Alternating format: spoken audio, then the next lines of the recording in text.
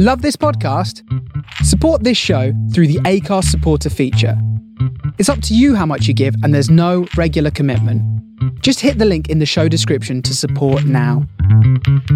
On this episode of Big Boys Don't Cry, we discuss the film Austin Powers, The Spy Who Shagged Me. You don't have to have seen the film to enjoy the podcast, but if you do listen without having seen it, just be aware there may be spoilers. Enjoy.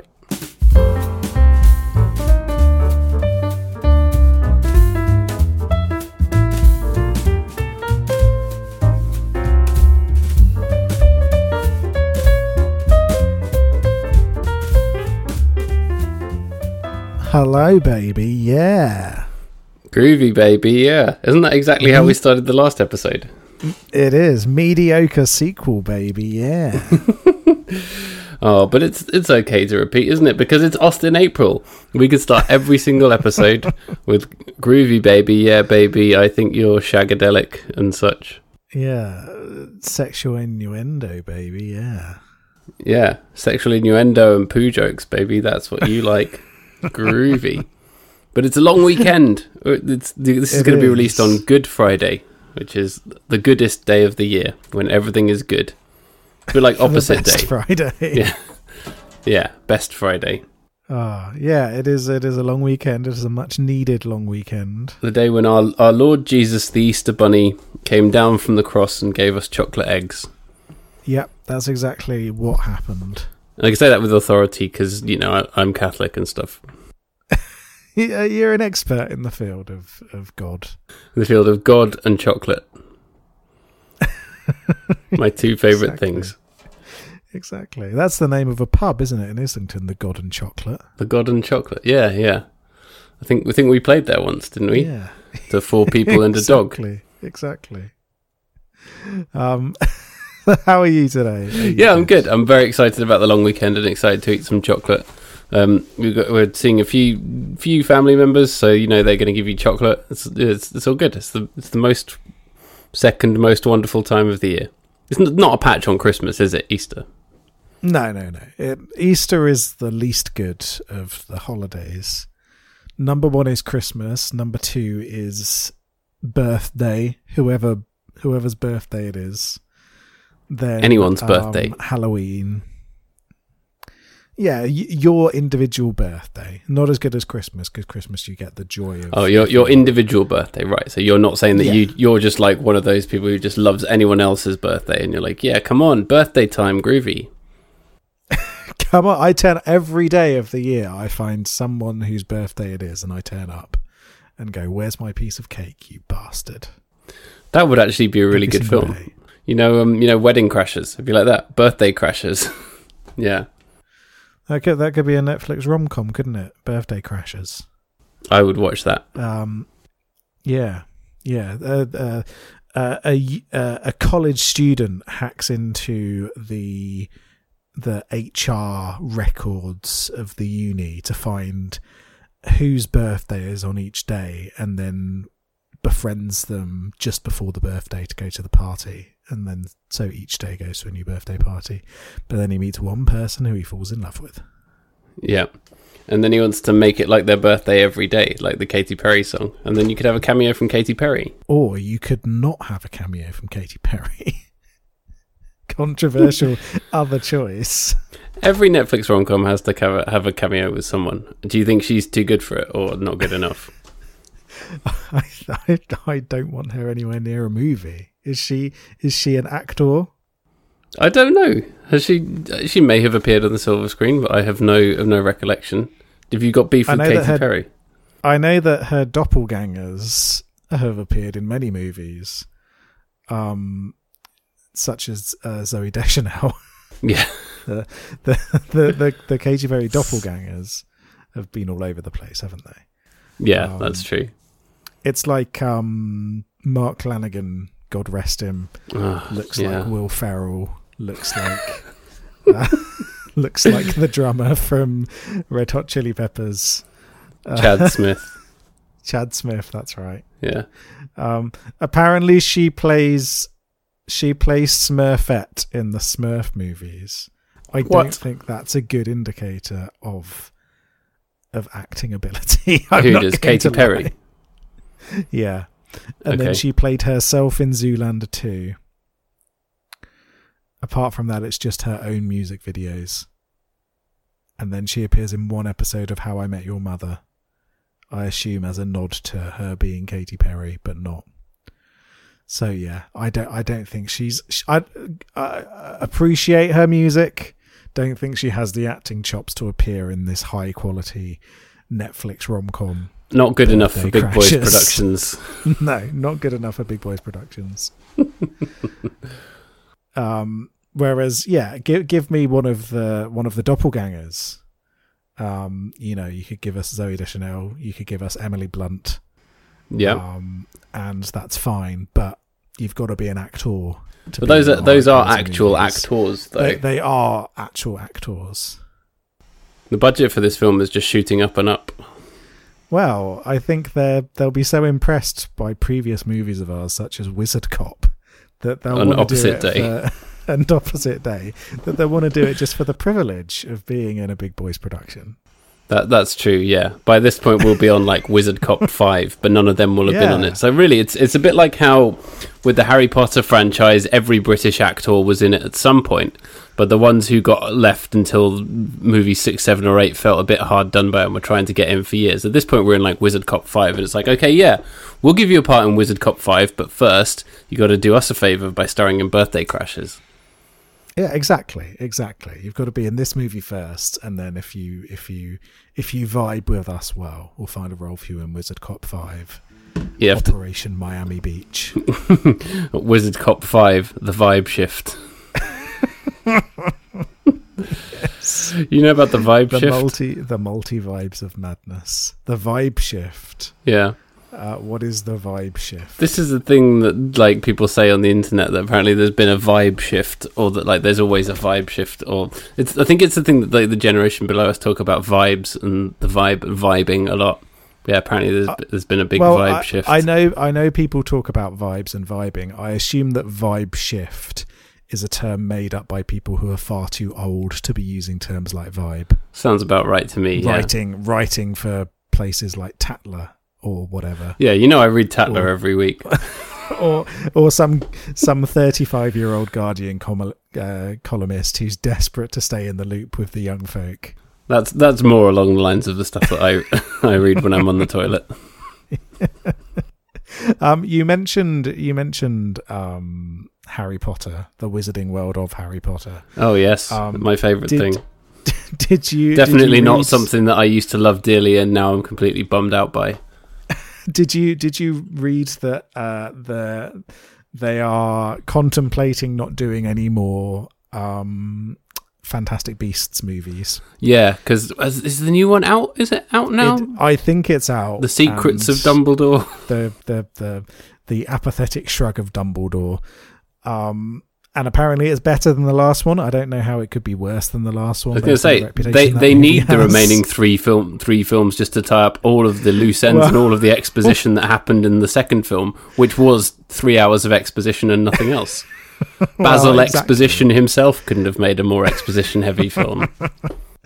I like the segue back in, but I'm not going to let you go there yet. We're not ready to get to Austin Powers yet. But I couldn't let that one slide.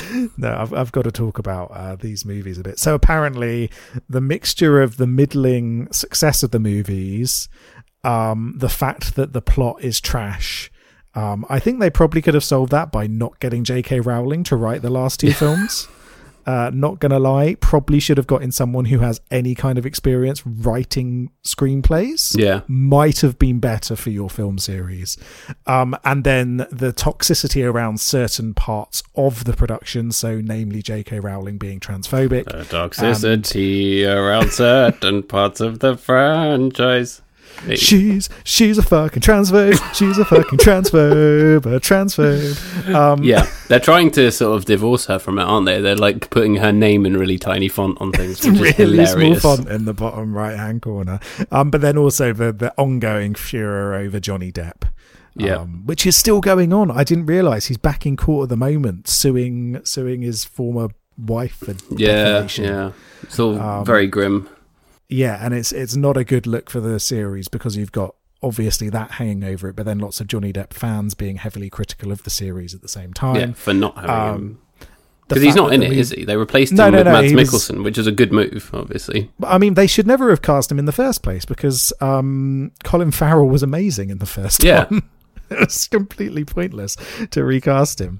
But yeah, so they, so a mixture of the movies not being well received, being poorly written, no idea of where they're going in a long-term story arc, and then the toxicity around key components of the Harry Potter franchise, all of that's left them where a fourth movie hasn't been greenlit. They don't even have a skeleton of a plot of a screenplay yet. So if this movie doesn't do very well, it's probably going to shutter them. And to be honest, good. The first one was good. I liked Fantastic Beasts. Yeah, I enjoyed it. It had a weird little man running around trying to find weird little beasts, and it was fun. But then you could even tell in that one, they're going to try and do something more epic than Weird Englishman wants to put some magic badgers in his bag. Which was the best bit of the movie. That sounds like a story I read my son. And then, clearly then from that point on, they started getting more and more epic, which didn't suit Fantastic Beasts at all. Yeah. So it may well be that this is the last Harry Potter movie for a while until they decide they want to reboot Harry Potter whenever the rights are about to run out, I suppose. Which is inevitable, obviously. No, they'll be churning stuff out of the Potter machine for years to come. It's a goldmine, but it's a goldmine that is in a lot more trouble than anyone anticipated. And I think it's primarily because of J.K. Rowling's toxicity, isn't it? Well, we'll see how the video game does. If the video game is a smash hit, then it might be that people aren't as online as we are. Yeah. And don't even realise that J.K. Rowling's a big old transphobe. If the game also struggles, and there's also those issues around it where people are boycotting it because of J.K. Rowling, then I think they might have to realise. Are people who play games not online? Well, some of them are, but some of them are very much not interested in things like politics at all. So all they'll do when they're online is look at, this game gets a 9 out of 10 instead of a 10 out of 10, so I better send a death threat to the reviewer. And that's about as far as they get in terms of online activity. Right. Very normal. Yeah. Having very normal. Gamers are a very normal community of people. They are the most relaxed, most stable group of individuals in the world. Yeah. But yeah, so we'll see what happens with the game. If the game does well, then that will probably be a good indicator that Harry Potter stuff can continue. If the game doesn't do as well as they are expecting, then I think they might be realising, oh shit, J.K. Rowling being a massive transphobe is not good for our brand. The thing is, if they made a Harry Potter game that was a 2D Metroidvania, if they made Harry Potter Symphony of the Night, I would eat that shit up. That's the kind of game that I want. But they won't do it. You're a massive hypocrite. No, the thing is that the game itself does look really good fun, and I'm very annoyed that it comes from the mind of a transphobe, and she'll benefit from it. So I'm gonna get it, but I'll probably buy it second hand. Sorry, guys, but you're not getting my fucking money because none of that's going towards J.K. Rowling and her giant mansion in Scotland. No money to transphobes. Her literal castle. Her literal castle. That's what gets me about transphobia, right? Is everyone goes on about the left-wing elite. You know who's transphobic in this country? Because when you look at polls, right? Sorry, welcome to the transphobia podcast. The anti-transphobia podcast, I might add. I'm going to have to do an edit on that. Yeah, no, this is not This is not the Guardian podcast. We are two individuals who are very much against transphobia, not the other way around. Yes, we support trans rights. We support trans rights. Yes. We don't support transphobes. But when you look at polls in this country, in the United Kingdom, very much in favour of trans rights, very much in favour of improving trans rights, improving the process of transitioning. Supporting trans people as they transition. However, allowing them dignity, allowing them human rights. However, when you look at the media representation of trans people, it's very, very transphobic. And actually what that tells you is, rather than it being a liberal elite that's forcing gender ideology down our necks, instead, it's a bunch of the most elite people in the country who are transphobic. So you've got literal billionaires. You've got the media class, and might I remind everyone, the media class in this country is exceedingly rich. The people who go into media in this country are very, very rich. And then you've got people like Boris Johnson. So when you look at where the transphobia is coming from, it's not ordinary people. It's the most elite of the elite of the elite of this country. Yeah, and the majority of news is, it's the power of the people who own, newspapers and news outlets. Yes, people get their news from social media and whatever now, but, old media and newspapers and news media is still a major contributor to the discourse of everything. And it's run by billionaires and who are conservative. It's run by billionaires who are conservative, but then it's also written by columnists and editors who are also incredibly rich and who came from very privileged positions themselves. And they should leave trans people alone and let them get on with their lives. And they should support a ban on literal torture for everybody across the LGBTQ plus spectrum, not just for gay people, not just for lesbian people. They don't even mention bisexual people because in the minds of transphobes, bi people apparently don't exist. I don't know if you've noticed that. They never talk about bi people. They always clearly don't think that bi people exist. What you hear today is that, we finally admitted after, decades of persecution and homophobia, we finally now accepted that gay people are okay. Can't you just give us a break now? Why do we have to deal with this new thing now, And yeah, you get all these people saying, oh, well, you're taking it too far now, or the best one was, but gay rights was so polite and we had polite discussions about it and then we reached equal rights. It's like, A, equal rights aren't there yet. B, it wasn't polite discussion. There was protest, there was riots. It wasn't just writing a stern letter to the Prime Minister to get rights for LGB people. That's not what happened. Stop whitewashing history. And then you get Jeremy Irons wanting to marry his son. Yeah, that not at all creepy from Jeremy Irons. So yeah, Big Boy says trans rights. Big Boy says J.K. Rowling's transphobic. Because did you see, when she made her big old Twitter post about being a transphobe the first time, and she said, if you're ever actually discriminated against, I'll go march with you. Yeah, that is exactly it. That is why she is so terrible, is because all she does is tweet shit about trans people all the time, and she never tweets in support of, of women's issues or anything else that she claims it's all about women, and she's so passionate about women's issues. You never see her tweeting about, equal rights or, parental leave or anything, the fact that, rapists never get prosecuted, stuff like that. She where's her tweet about that? There's nothing from her on any of this ever. It's all exactly just the one issue, isn't it? Exactly. And the real proof of the transphobia was she said, if you're ever discriminated against, I'll come and march with you. What she did when there was the conversion therapy march this weekend gone? That was very much a trans rights march against being persecuted against, because it is persecution if they ban conversion therapy for everyone other than trans people. You know what she was doing at that point? She went for lunch with a bunch of transphobes and took photos of it. I imagine she literally diving into a big pool of money like Scrooge McDuck. No, she went to lunch with a bunch of incredibly transphobic people, including signatories of the Women's Declaration, which is not a declaration of women's rights. I don't know if you've heard of the Women's Declaration. No, I haven't heard of that. It calls for the elimination of transgenderism. So literally calling for genocide against trans people. So she went for lunch with a few people like that. She went for lunch with Rosie Duffield, the transphobic Labour MP, and they all went and they had some drinks and they had some canapes, while just down the road trans people were actually trans people and their allies, I might add, because the LGBT community is very much in support of trans rights. Don't listen to these idiots who claim that it's divided. It's not.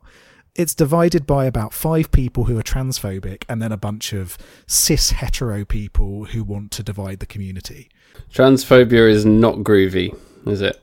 It is not groovy. And now I think, shall we now talk about Austin Powers, who Austin Powers would say trans rights, let's be honest. Absolutely, yeah. He would be 100% on the right side of history. Yeah, he was all about free love and being who you are. Yeah. Austin Powers would have been all over it. Yeah, he's very much himself and his own man, isn't it? And in this film, as in the first film, you think it's Mike Myers' thing of just doing this character and him just saying whatever he wants in character all the time, and it's funny. Yes. However, I would say They basically just made the same film again, didn't they?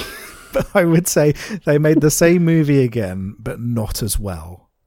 Is what I'd say. I did not enjoy this movie anywhere near as much as the first one. No, and I went into it sort of knowing that it was a sequel that isn't quite as good. So actually, I had quite low expectations and then was pleasantly surprised by how much I enjoyed it. But there were a lot of flaws and a lot of things I didn't like. So yeah, not as good as the first one for sure. No, it feels a lot like almost a remake of the first movie in a way, where there's so many story beats that are the same and so many jokes that are the same. They even got Burt Bacharach back to be himself again. They did. Alongside my least favourite musician. Who's that? Elvis Costello. Elvis Costello. Have I ever told you how much I hate Elvis Costello? I think you have mentioned this to me. Yeah, insipid before. dog shit. I really hate his music. He's got a couple of okay songs. No, he doesn't. And if you've got a couple of okay songs, that just means 99% of your output is dog shit. Sorry, Elvis Costello, but you're bad. You have stupid sunglasses and a stupid hat. Ouch. Get out. What did he do to you? He made bad music. That's what he did for me. Which Elvis Costello song was playing when you were left at the bus stop as a child or whatever? It was the song "Left at the Bus Stop," which I'm sure is the name of an Elvis Costello song. Left at the bus stop. Do-do-do-do-do. That's how it goes. Oh yeah, so I assume you puked immediately as soon as you saw him on screen. My eyes were rolling so much they were literally rolling. Yeah, he's just so boring. All his music's boring, don't you think, Elvis Costello? There's a few songs that I like. It's just plodding nonsense. I'm gonna make you a playlist. I'm gonna make you listen to it. And also, he goes by the name Elvis Costello. What is that? Well, it's a combination of Elvis Presley and I don't know, Costello. Because his name is Declan something, isn't it? Declan McManus. Yeah, Declan McManus, which is a great name. That is a good name. I'd be happy to go by that name for sure. Yeah, but no, Elvis Costello, outrageous. It's not quite as good as Austin Powers, is it? When you see it up against the name like Austin Powers, you're like, yeah. Elvis Costello could be the villain in an Austin Powers movie. I think he would actually do a good job of that. Yeah. Mike Myers is just too greedy and wants to play every part. Including, he got an extra one in this film, didn't he? Which is Fat Bastard. So let's get that out of the way. I hated Fat Bastard. That was not nice to watch. Fat Bastard is extremely unfunny. And now, you are a man of Scottish heritage, aren't you? So from that point of view, did you enjoy Fat Bastard? Well, not really. I mean, I enjoy Scottish representation in media. And, of course, therefore, I enjoyed a man in a kilt playing the bagpipes, shouting obscenities and eating lots of food. Not every Scottish representation can be Berners-Toon, can it? No, it should be. Every Scottish representation in all media should be Berners-Toon or Limmy. Or Limmy, yeah. The only two representations of Glasgow culture we're allowed.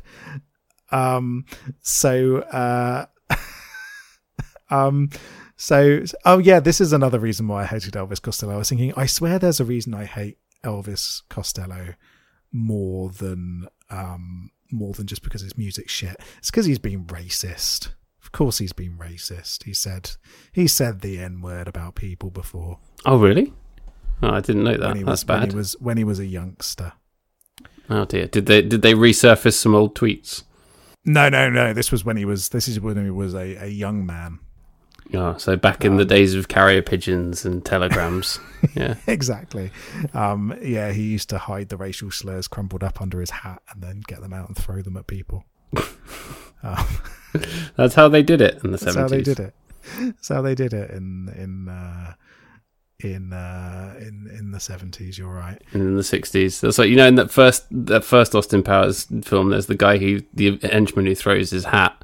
That hat was filled with like crumpled up sheets of paper with racial obscenities written on it. Racial obscenities and failed songs from Elvis Costello. Yeah. By that I mean songs by Elvis Costello. Ooh, burn. Anyway, I think maybe you hate Elvis Costello as much as I hate Radiohead. Probably, yeah. It's for the same reasons as well. But you find their music insipid. And I don't know. Do you? No, because the biggest beef I have with Radiohead, as I said before, is that they can write good songs, but they choose not to. Whereas I don't think you think that Elvis Costello can write a good song. No, I think he is a waste. A waste of flesh. That's what he is. A waste of skin, as Malcolm Tucker would say. Yes.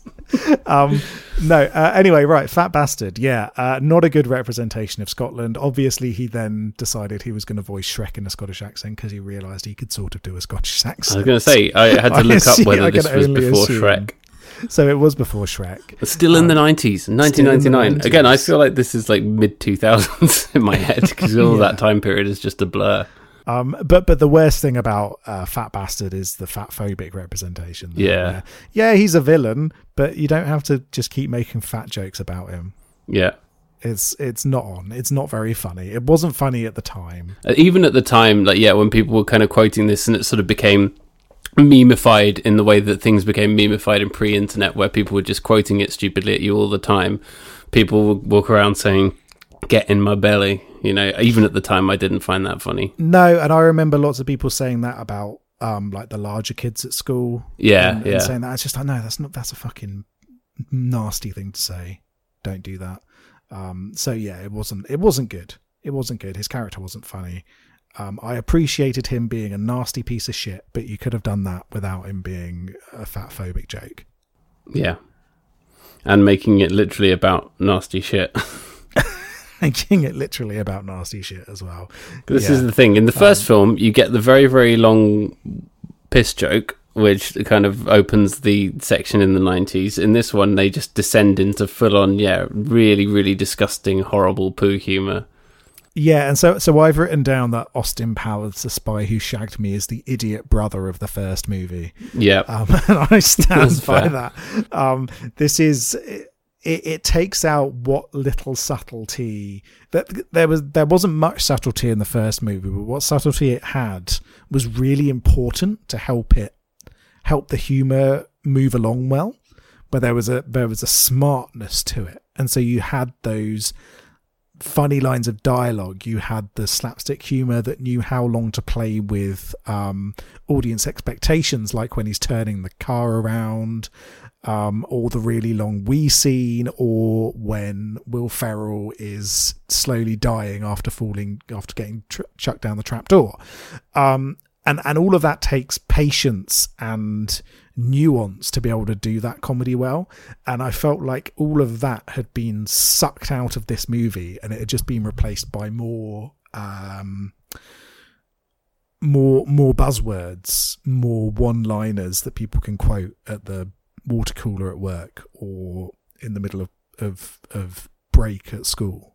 Yeah, that's exactly it. It just kind of descended, didn't it? Yeah, and that's not to say that there weren't some bits that did work very well. Because there's an element of if it ain't broke, don't fix it, isn't there? Where they were like, well, we know that this worked well and went down well in the first film, so let's just do it again. Like using the Quincy Jones Soul Bossa Nova for the title sequence. It's like, just have the same song again. Why not? And have him dancing around, grooving about, being Austin Powers. We'll just do that again. Yeah. And that that was bits like that were fine. I thought that there were some bits that were genuinely very funny when he keeps using the same woman as a human shield. Yeah, actually hilarious. That worked so well, and the fact that it kept getting more ridiculous and more ridiculous. So her getting shot with a bazooka, him using her to shield his fall when he gets knocked out the window. All of that, as it got stupider and stupider, it got funnier and funnier. And so there's bits like that worked well, but then there's too many repeats of the first movie. So Dr. Evil telling his son to shush in different ways. It's like, yeah, that was funny the first time, but you've done it twice in this movie now. That's the same joke. That's literally the exact same joke. But yeah. I appreciated that they did the joke about Dr. Evil asking for the wrong amount of money in reverse. That was a good moment. Yes, yeah, and that was playing with the audience expectations and doing it in a fun way, which was good. But it feels a little bit too on the nose, this one. The repeated use of the song American Woman when Heather Graham's character turns up. It's just like, yeah, she's American and she's a woman. Gosh, what great choice there of song to use. I thought it was nice to have recognition for the Canadian band, the Guess Who. I imagine Mike Myers is a big fan of theirs, being Canadian himself. I assume that, yeah, if you're from Canada, don't you have to only listen to Canadian music? Yeah, the Guess Who, which I think are still probably the most famous band to come out of Winnipeg, even though the Weakerthans, who are one of my all-time favourite bands, are from there. Obviously, the Guess Who are probably still more well-known. Who else has come out of Winnipeg? Has anyone else come out of Winnipeg? That's about no one's ever left Winnipeg apart from those two bands. That's it. I'm going to search famous people from Winnipeg. See who comes up. American Woman. The first time you see her and that song plays, you're like, yes, I get it. She's American. Let them have a sexy dance in the club to this song. I appreciate that because that's part of Austin Powers' thing, isn't it? And he dances in a funny way. Yes, he does dance in a funny way. There is a huge list of ice hockey players who've come out of Winnipeg. Yes, the Winnipeg Jets are a very big and important team in the NHL, who I sort of vaguely follow when baseball's not on. Because I used to follow the National Hockey League, as it's known by true hockey aficionados. Yeah. We never abbreviate it down to NHL, have you know? Right, too vulgar. You turn up and you go, excuse me, are you showing the National Hockey League game here in this sports bar, good patrons? I would like to see a man punch another man on ice, please. Yeah. And then if you're lucky, they'll show you a game. But I don't remember the Winnipeg Jets. They were not around for a while. They were one of the old teams who got moved somewhere else, and then there was a new franchise. So it's one of those weird franchising things. They went away and then they came back. Right. Okay, that might be why. Yeah, because I used to follow ice hockey. So yeah, one of the ones like the Mighty Ducks that got bumped around wherever. Yeah. They were established as the Atlanta Thrashers. That's right, which I think is obviously the most heavy metal name in sports ever, so I appreciate that. And the Phoenix Coyotes. Yeah. Right, okay, that's why. They have a literal jet on their logo. Yeah. What else are you going to have? It's a bit military for me. Oh, I see, yeah, you're a pacifist thing. I don't know. When I watch ice hockey, I'm not thinking about violence. No, you're thinking about Mike Myers, who is the most important Canadian man. Who is the most important Canadian man? So you've got a load of ice hockey players. You've got a few basketball and American football players. Let's get down to musicians. There is a separate article for list of Winnipeg musicians. So we've got the Guess Who on this list. Yeah. You ever heard the Weakerthans much? One of my all-time favourite bands. John K. Samson is their lead guy. He's solo now since they broke up. But yeah. Have they broken up? Have they? Yeah. But probably like a decade ago now. I lose track of time.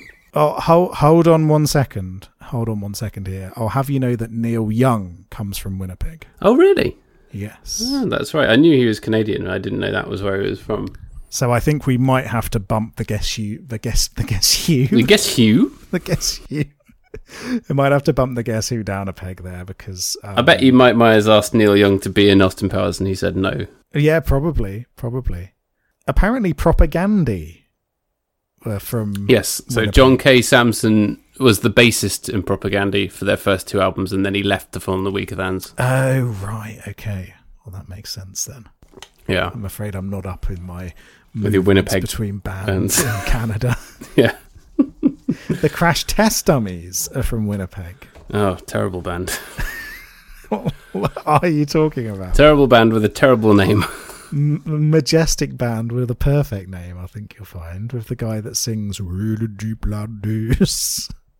Yeah, no, I appreciate a voice like that, but yeah, could never get into them. God shuffled his feet with the song that is titled Yeah. Which in British would be yeah. They have it's the Canadian version of that. Have you ever seen the cover to No. It's a true shit piece. They've like photoshopped the band members' faces onto the bits of a Renaissance painting. Let me post it into the chat here. I'm looking this up. Oh no, that's truly terrible. It's quite something, isn't it? Yeah. And it's got that very, very sort of word art font on the top. This is what we want. That's very bad. It's a bit like that Coal Chamber album, isn't it? It's all psychedelic, which we talked about on our other show. It's very similar. I'm gonna have to. I can't even remember what the Crash Test Dummies sound like, apart from that he sings really deep blood is. Yeah, I honestly don't think I could name you another one of their songs. I'm gonna have to listen to them now, I think. Yeah. While we're my talking dad about used to love Crash Test Dummies. Really? Yeah. While we're talking about music, I did enjoy the section in Austin Powers: The Spy Who Shagged Me where Dr. Evil was singing his songs at the piano. Oh, with yes. Mini-Me. Yeah. No, that was good. I also have a confession. I really like the Madonna song from this movie. Which one was that? Beautiful Stranger. Oh, yeah, yeah. It's a lovely little song. Yeah, there's nothing wrong with that. It's great. You can't fault the music in Austin Powers, can you? No, you can't. The soundtracks are fantastic. And he sings that song, What If God Was One of Us? And of course there's a famous parody of that, which is What If God Smoked Cannabis? When he made the platypus. Yeah. Which I remember a guy at school who was a few years above me singing that once at a school talent show and getting in trouble. Oh, really? Yeah. Naughty. I remember that, when he went up there to sing, and this guy was already seen as like a bit of a lad, and then he went up to sing it, and they're kind of everyone was just going in the theatre when he was singing it. It was great. See, this was the era of Madonna where it was like a renaissance of Madonna almost, wasn't it? A resurrection after. I mean, she never went away, but she obviously was huge in the 80s. Then did Evita, and then bam, back with this, and it's like very electronica heavy. You had Ray of Light, and then you had this. Great era for Madonna music. Yeah, she had a lot of hits around this time. You forget how many there were. Yeah, because after this, it went from Ray of Light, which had obviously Ray of Light, and then Frozen on it, which is a great little moody song. Yeah, which inspired Disney's musical Frozen, of course. Which of course they did. Of course, and then went on to do the album Music. I'm always suspicious of artists who name their stuff Music. One day I'm going to write a book, and it's just going to be called Book. You really should. And that obviously had the song Music on it. Yeah, which was a smash hit at the time, I remember. And then she did the American Pie cover as well around the same time, didn't she? Yeah. Which again, I think that was for a soundtrack of a movie, wasn't it? Rather than released specifically. I think it was, yeah. So a lot of that going on for Madonna around this time. Yeah, we have to mark her down for getting married to Guy Ritchie, though, don't we? Of course. My second least favourite director of all time. You dislike Quentin Tarantino more than Guy Ritchie? Yes, 100%.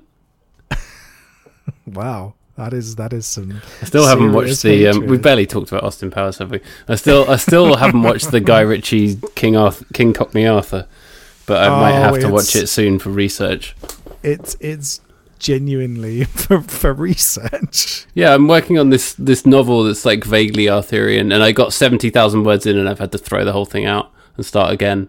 Is that because you realise that you'd just written the plot of King Arthur, Legend of the Sword by Guy Ritchie? Yeah, exactly. You need to watch it and work out exactly how much you need to get rid of. No, Guy Ritchie got in touch and accused me of plagiarism. Okay. It's a lot of fun. It's extremely stupid, but it's a very good Jude Law performance in it, and Charlie Hunnam is always fun.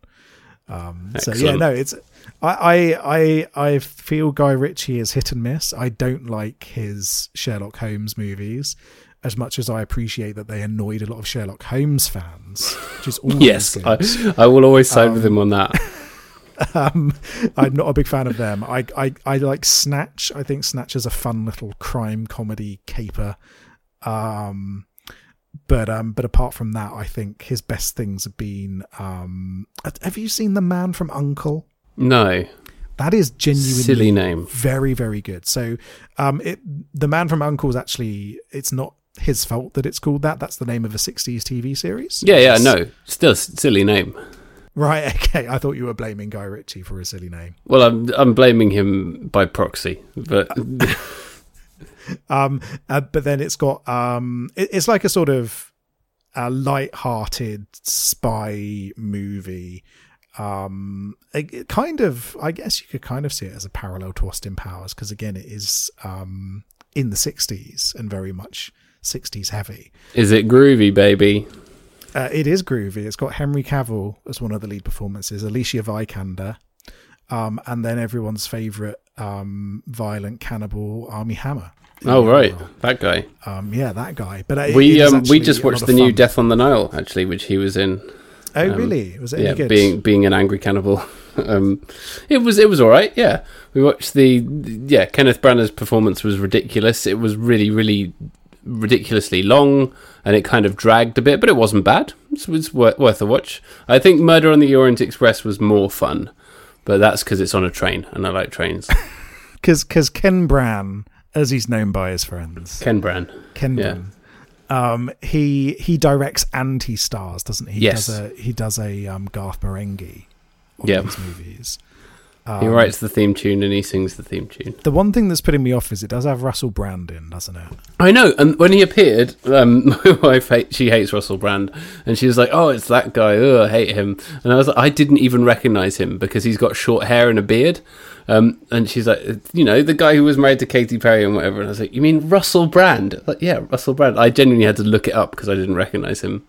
God, he was married to Katy Perry, wasn't he? Yeah. I'd completely forgotten about that. Okay, Katy Perry's back in for our movie because it will really annoy Russell Brand. Yes, I knew I'd talk you around. Katy Perry, you're in. Doesn't matter how bad you are at acting. I have no idea how good you are. Act as bad as you want for as long as you want, as long as it will annoy Russell Brand. He's so infuriating. Because he's in. Sorry, we will get back to talking about Austin Powers at some point. I promise you. But he's good in Forgetting Sarah Marshall as himself. But do you remember when, I think it was in the run up to the 2010 election, when suddenly everyone thought he was some kind of political philosopher king? And people were listening to his views on politics, and he's been in and out of that stuff. He's been making like podcasts and YouTube stuff about politics now for decades, hasn't he? He has, yeah. Some of which is good. I've listened to the odd thing of his from a few years ago, and he would actually interview left-wing academics, and people like David Graeber was one of them, and David Harvey, who's a guy who wrote a really influential book on neoliberalism. Russell Brand was genuinely interviewing these people and having great conversations with them. But he's still very infuriating.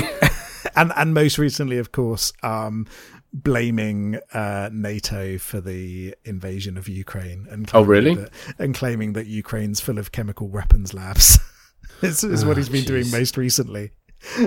So yeah, he's still doing that. It's maybe not as good as it used to be if he was genuinely once interesting. But Yeah, I remember he's had some really good and intelligent moments, and then he just like seems to just spout nonsense every now and then, and it's like, yeah, he just like he can't make up his mind whether he's actually a sensible person or not. Yeah, because I remember in the run up to the 2010 election, he said young people don't go and vote, which was like, They're too busy with their TikToks, mate. Too busy playing Fortnite. That's a bold strategy to bring about the socialist libertarian utopia that you're dreaming of, Russell Brand. Let's see whether telling young people not to vote will pay off, or whether it will lead to a conservative government that's been in power for 12 years. Bold strategy there. Well, the good news is that he's only in Death on the Nile for about 5 minutes. He's quite a minor character. Does he get killed? I think he does get... No, he doesn't get killed. No, he plays as a wet milk doctor. You wouldn't... Yeah, you barely notice that he's there. Not interested. If he died, I'd be in. But no. Sorry, it's mostly lots of Armie Hammer being angry and storming about on a boat while Kenneth Branagh works out that he's the murderer. Spoiler alert. Spoiler alert for an ancient story. Fair enough. Anyway, right. Austin Powers. Powers, yeah. I just wanted to get in that I'd watched a film that had come out this year. I'm very impressed that you have. What did you think of the lack of Liz Hurley in this movie? It was a shame. I thought she was very good in the first one, and although it gave them a chance to not make the first film over and over again, they still managed to do that. So you think, well, if they could have had her, it might have been quite fun to see him as a monogamous man. And it felt lazy, didn't it? It felt like they couldn't possibly show him being married. It was like, because he's this kind of groovy free love sex king, they couldn't show him being married, and they decided to just dispatch with her immediately by having her be a fembot, which was kind of funny. That's the thing. You think it's lazy, but it is also funny, so you might let it slide at the beginning of the film. Yeah, apparently it was mainly down to scheduling conflicts that she couldn't come back and do the sequel. Okay. But it is funny the way that they got rid of her, and Basil Exposition says, "Oh yes, we knew about that for some time," and then no explanation at all about it. It was very well done, but I think it was a shame because they could have had her character in it and had Austin Powers have to go back to the past, and then had him struggle with being monogamous with Heather Graham's character. I've forgotten her character name. Felicity Shagwell, yeah. And being like, oh, I'm in the era of free love, but now I'm a taken man. That could have added some good character conflict then. Yeah. But instead, Austin Powers' character arc from the first movie is completely taken away instantly. And he's just back to being the man he was in the first film, apart from without his mojo. Which is the main plot point. We haven't talked about the main plot point of this movie. Austin Powers' libido has been taken away, everyone. But it turns out he had it all along. Yeah, exactly. God, yeah, that was the big joke at the time, wasn't it? Everyone joking about mojo. My mojo. Yeah. I'm not sorry to see the back of that. No, definitely not. So yeah, it was, I do feel as though it was a bit of a missed opportunity. Because it was just a bit, I don't know. It had goof factor though, didn't it? It did. It's got, half the time Austin Powers is making a shit joke and then laughing at it, which is actually always funny. That's the thing. Like the way he laughs at his own jokes, it's the character piece kind of just about carries it, doesn't it? Yeah, that's the thing is his performance as Austin Powers is so good that you just kind of keep watching it, don't you? Even when it doesn't quite land, the fact that he's still there being Austin Powers helps it be palatable. Yeah. And the opening thing where he's naked in the lift and running around the hotel and the credits are covering his junk, I enjoyed that. Oh yeah, you can never get enough of comedy nudity in movies.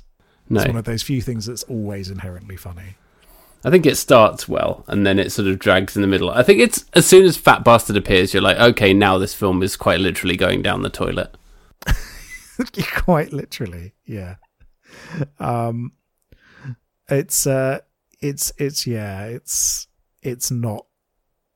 It has its problems, doesn't it? I think is the main thing. Yeah, and then being beaten up by Mini-Me is funny, isn't it? It is. But again, Mini-Me became a kind of joke in itself that was just a bit like, oh, okay. And like the funny thing about Mini-Me's character was the power dynamic, the family dynamic between him, Seth Green, and Dr. Evil. Yeah. Where you had this kind of competitiveness to be the child. Whereas instead it wasn't just funny that he said, I call him Mini-Me. That wasn't the funny thing about it. And put his little finger up to his mouth. Exactly. There were many funnier things about it than that. So yeah. I wish people could enjoy the actual humour in these movies instead of just the sound bites. Yep. And Vern Troyer sadly died a few years ago. Which was really sad. Because the guy had an interesting career, was in a few different things, and he's probably best remembered for this, but he had an interesting career. Yeah, no, for sure. And yeah, so this movie isn't a train wreck by any means. No. I'm sure there's much worse stuff from 1999. I think we've watched some of it. I was going to say that's very much our area. But yeah, it did just feel like a bit of a missed opportunity. But I'm excited. I don't know if I've ever seen Goldmember. I have no recollection of Goldmember. So I don't think I've seen it. That is then the true shit piece of this trilogy. It probably is, isn't it? I think so. Is there anything else you want to say about The Spy Who I really enjoy this series' commitment to fake books. So in this one, there was like at the beginning, he holds up like a Kama Sutra, and it's like the Austin Powers Kama Sutra with a properly designed cover and stuff. And in the first one, there's when it's making a joke about like him needing a penis enlarger. There's like a book that he pulls out from the security guard pulls out of his bag that's like Why I Need a Penis Enlarger by Austin Powers or something, which is very like has his name and his picture on it. Like this commitment to fake books was something I really appreciated. Yeah, no, 100%. I miss the number of the strange cutaway gags to dead henchmen's families from the first movie. Yeah. I wish there was more of that in here. But what you get instead is the chain of dick jokes. Instead, you just get continual dick jokes, which again goes on just long enough beyond when it was initially funny to be funny again. So that was another good one, featuring actual Willie Nelson, actual Woody Harrelson. Yes, which is good. I just want to shout out. I like Heather Graham, and I think she should have been in more stuff. Yeah, for sure. Underrated, I would say. Underrated. Good absolutely. And she brings an energy to this that is different to Liz Hurley. Yeah, exactly. Really leans into the absurdity of it a lot more than Liz Hurley's character, which was more of a sort of straight man to Austin Powers' wacky adventure. Whereas here, she's very much along in it and complicit in the nonsense of the whole movie, which I think works well. Yeah, for sure. But yes, I've got some trivia for you. So apparently the sort of promotion in the trailers was incredibly funny. Because they used to say, if you only see one movie this summer, see Star Wars Episode 1, The Phantom Menace. But if you see 2 movies, see Austin Powers, The Spy Who Shagged Me. That's very funny. Which I think is very good. Apparently, same year as The Phantom Menace. Yeah. It's odd, isn't it? Rob Lowe playing Robert Wagner's character was actually done several years before the appearance in this film because he dated one of Wagner's daughters. Oh, really? And yeah, so he already had a good impression of him at hand, which is useful for playing the same character but a younger version. That's hilarious. Which is great. This was the only film in the Austin Powers franchise to receive an Oscar nomination. Oh, really? For costumes? For best makeup. Best makeup. Yeah. I hope not for Fat Bastard. Yeah. But you never know. And Michael York went on record that his own grandchildren showed him respect and admiration for the first time for playing Basil Exposition. Which is, he has had a very distinguished career. And so I think that's quite sad, but at the same time incredibly funny. And in terms of the popularity of this movie, this earned $54.9 million in its domestic opening weekend, Wow. which is more than the first movie made during its entire domestic theatrical run. So That's if you're wondering why a lot of the sound bites from Austin Powers seem to come from the sequel instead, that's why a lot more people saw this than saw the original in the cinemas. It was kind of in the right place at the right time, wasn't it? Yes, it was just in the right moment. And a couple of extra things. So Catherine Zeta-Jones was considered for the role of Felicity Shagwell, which she could have done an amazing job, I'm sure. Absolutely. It would have been very good. And then here's some other translations of The Spy Who Shagged Me. So in Croatia, the film's title translates as The Spy Who Groped Me. In Brazil, it's The Spy Good in Bed. And in China, it's The Spy Who Liked Me a Lot. Speaking of China, sorry, but let's bring it full circle and bring it back